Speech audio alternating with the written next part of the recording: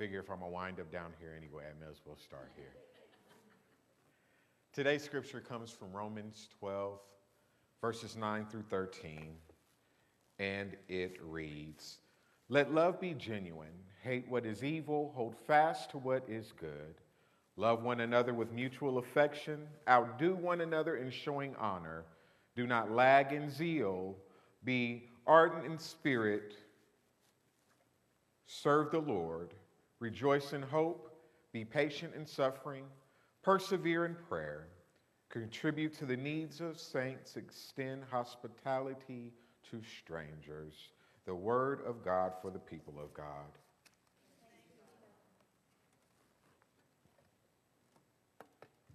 Most gracious God, Lord, I pray that you would hear our very hearts today, Lord, that you would give us what we stand in need of. Lord, help us to hear your word, to internalize it, and to go forth in your power. In Jesus' name, and all of God's people said, amen. Today we begin a sermon series about the fruits of the Spirit.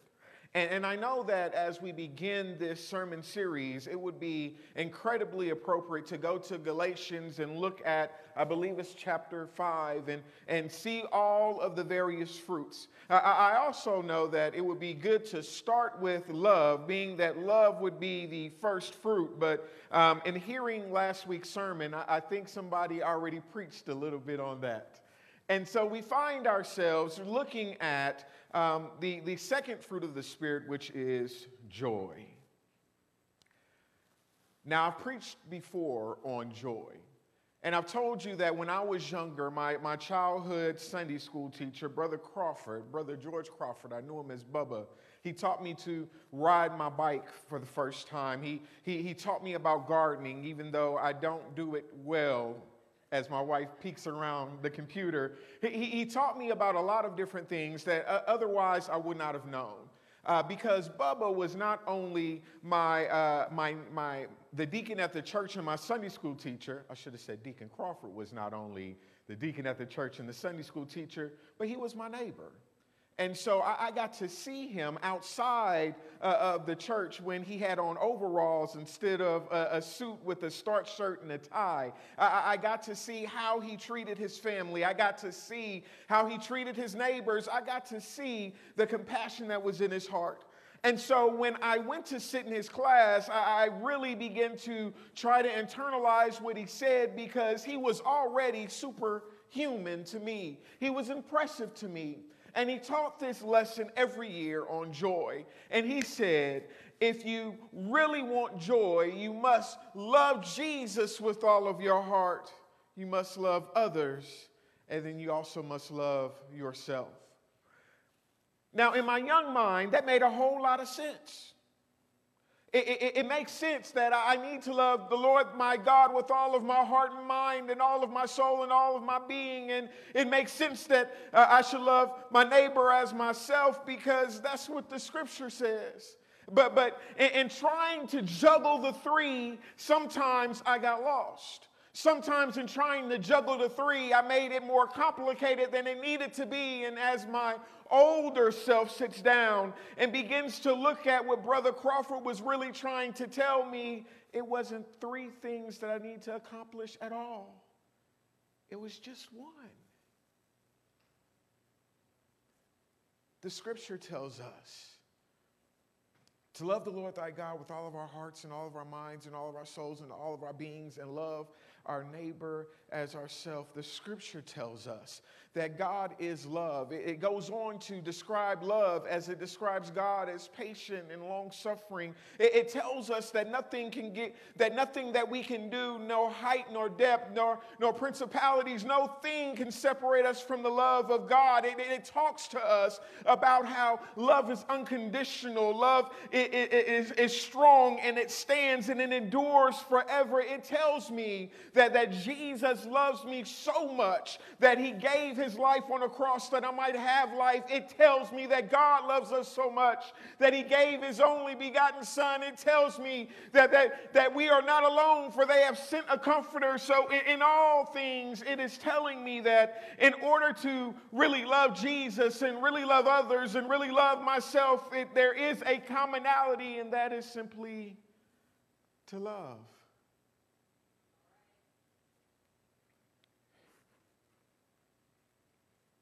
The beginning of the scripture talks about how we should not be conformed to this world, but be transformed in our minds. It talks to us about how we should make our bodies living sacrifices to God. If you go to the beginning of the chapter, and then it gets down to the marks of a true Christian, as my Bible would indicate, and it says, let your love be genuine, hate what is evil, hold fast to what is good, love one another with mutual affection, outdo one another in showing honor, do not lag in zeal, rejoice in hope, be patient in suffering, persevere in prayer.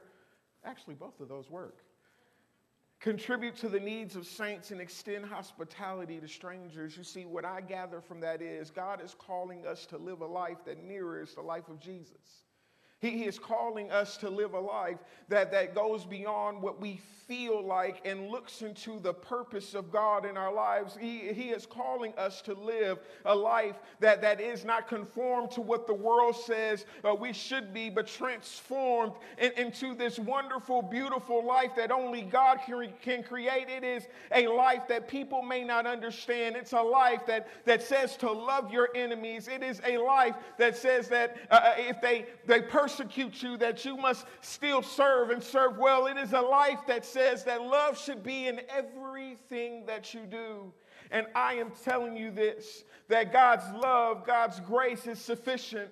It's not just sufficient in the time of need to know that something is coming. It's not just sufficient in the time of storm to know that even though I see the waves, they don't have to overtake me. It's not just sufficient in those times when we don't understand and we lean on God for understanding, but it is sufficient in all things, in all areas, in all of our life, because God's love is more than sufficient.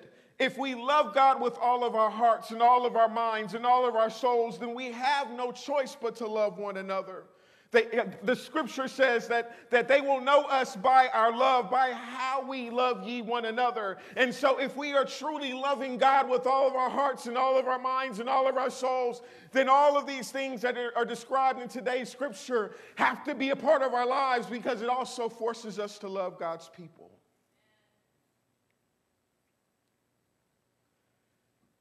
And as we begin to love God's people, we also must lean into the scripture that says, love your neighbor as yourself. So if we are to pour out God's love and grace on others, as he has given us an abundance, so much that we cannot contain ourselves, then we must also understand that we can't pour from an empty cup. And so if you hate you, it's hard to love me. If you hate me, it's hard to love you.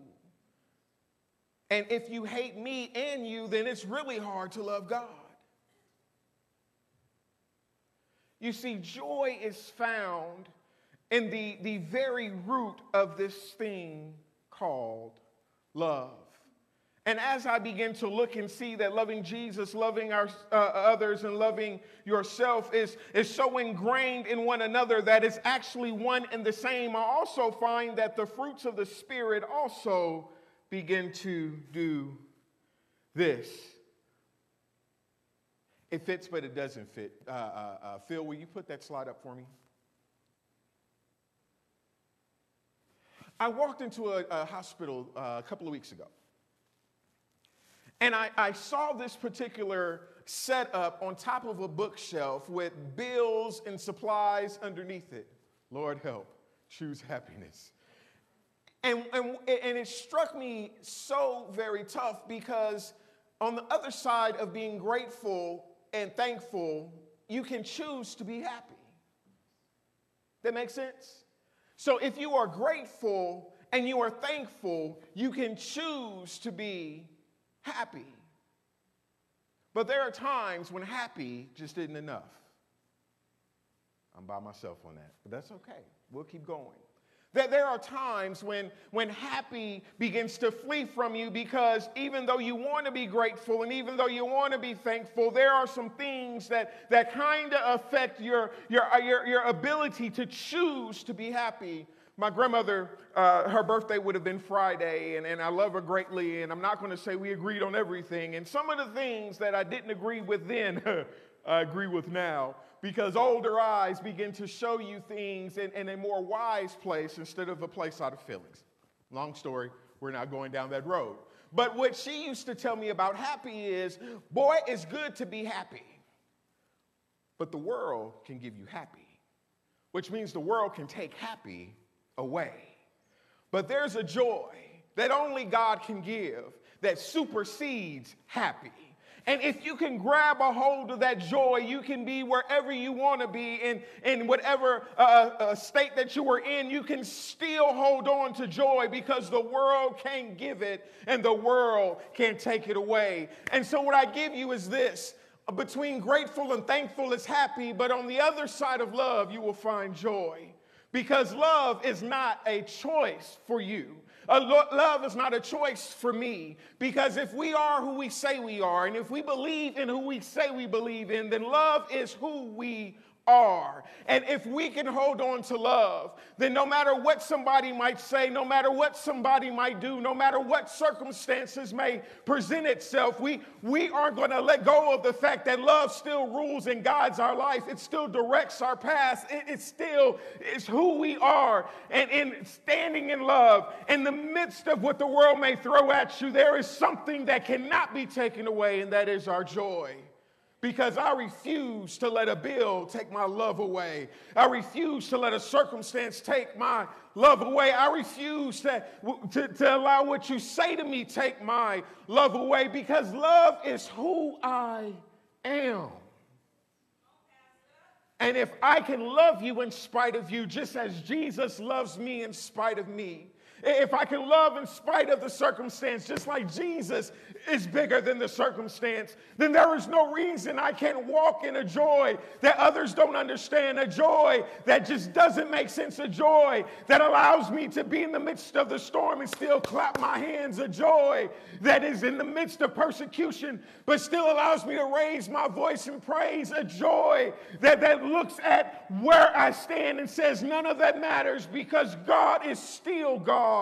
And as long as God is God, I will still walk the way God has ordained me to walk. I said I wasn't talking about love today. I guess I did anyway. But we can't skip steps. You can't skip to what feels good and forget to grab the thing that holds your foundation in place. You can't skip to what looks good and forget to formulate the thing that you will need to stand on when things don't look good. And so, what I'm asking for you today, what I am praying that you will consider on this day, is simply this. As you endeavor to look for joy, as you endeavor to seek past happiness and find that place that only God can provide, as you endeavor to live a life that worships God with all of your heart and all of your mind and all of your being and loves others in spite of what they might have to say or what circumstances they may find themselves in, and love yourself because God is still calling you to do that. I pray that you would let love be genuine, that you will hate what is evil, that you will hold fast to what is good, that you would love one another with mutual affection, that you would outdo one another in showing honor, that you will not lag in zeal, that you will be ardent in spirit, that you would serve the Lord, that you would rejoice in hope, that you would be patient in suffering, that you would persevere in prayer, that you would be, that you contribute to the needs of the saints, extend hospitality to strangers, have genuine and sincere love for your fellow man, be forgiving as you walk through this life, knowing that forgiveness is of God, that you would show love in every word that you say, in every action that you give, in every place that you are. Because that is what God is calling us to do. Love God. I'll stick to my acronym. Love Jesus. Love others. Love yourself. In short, joy will always be found on the other side of love. In the name of the Father, the Son, and the Holy Spirit.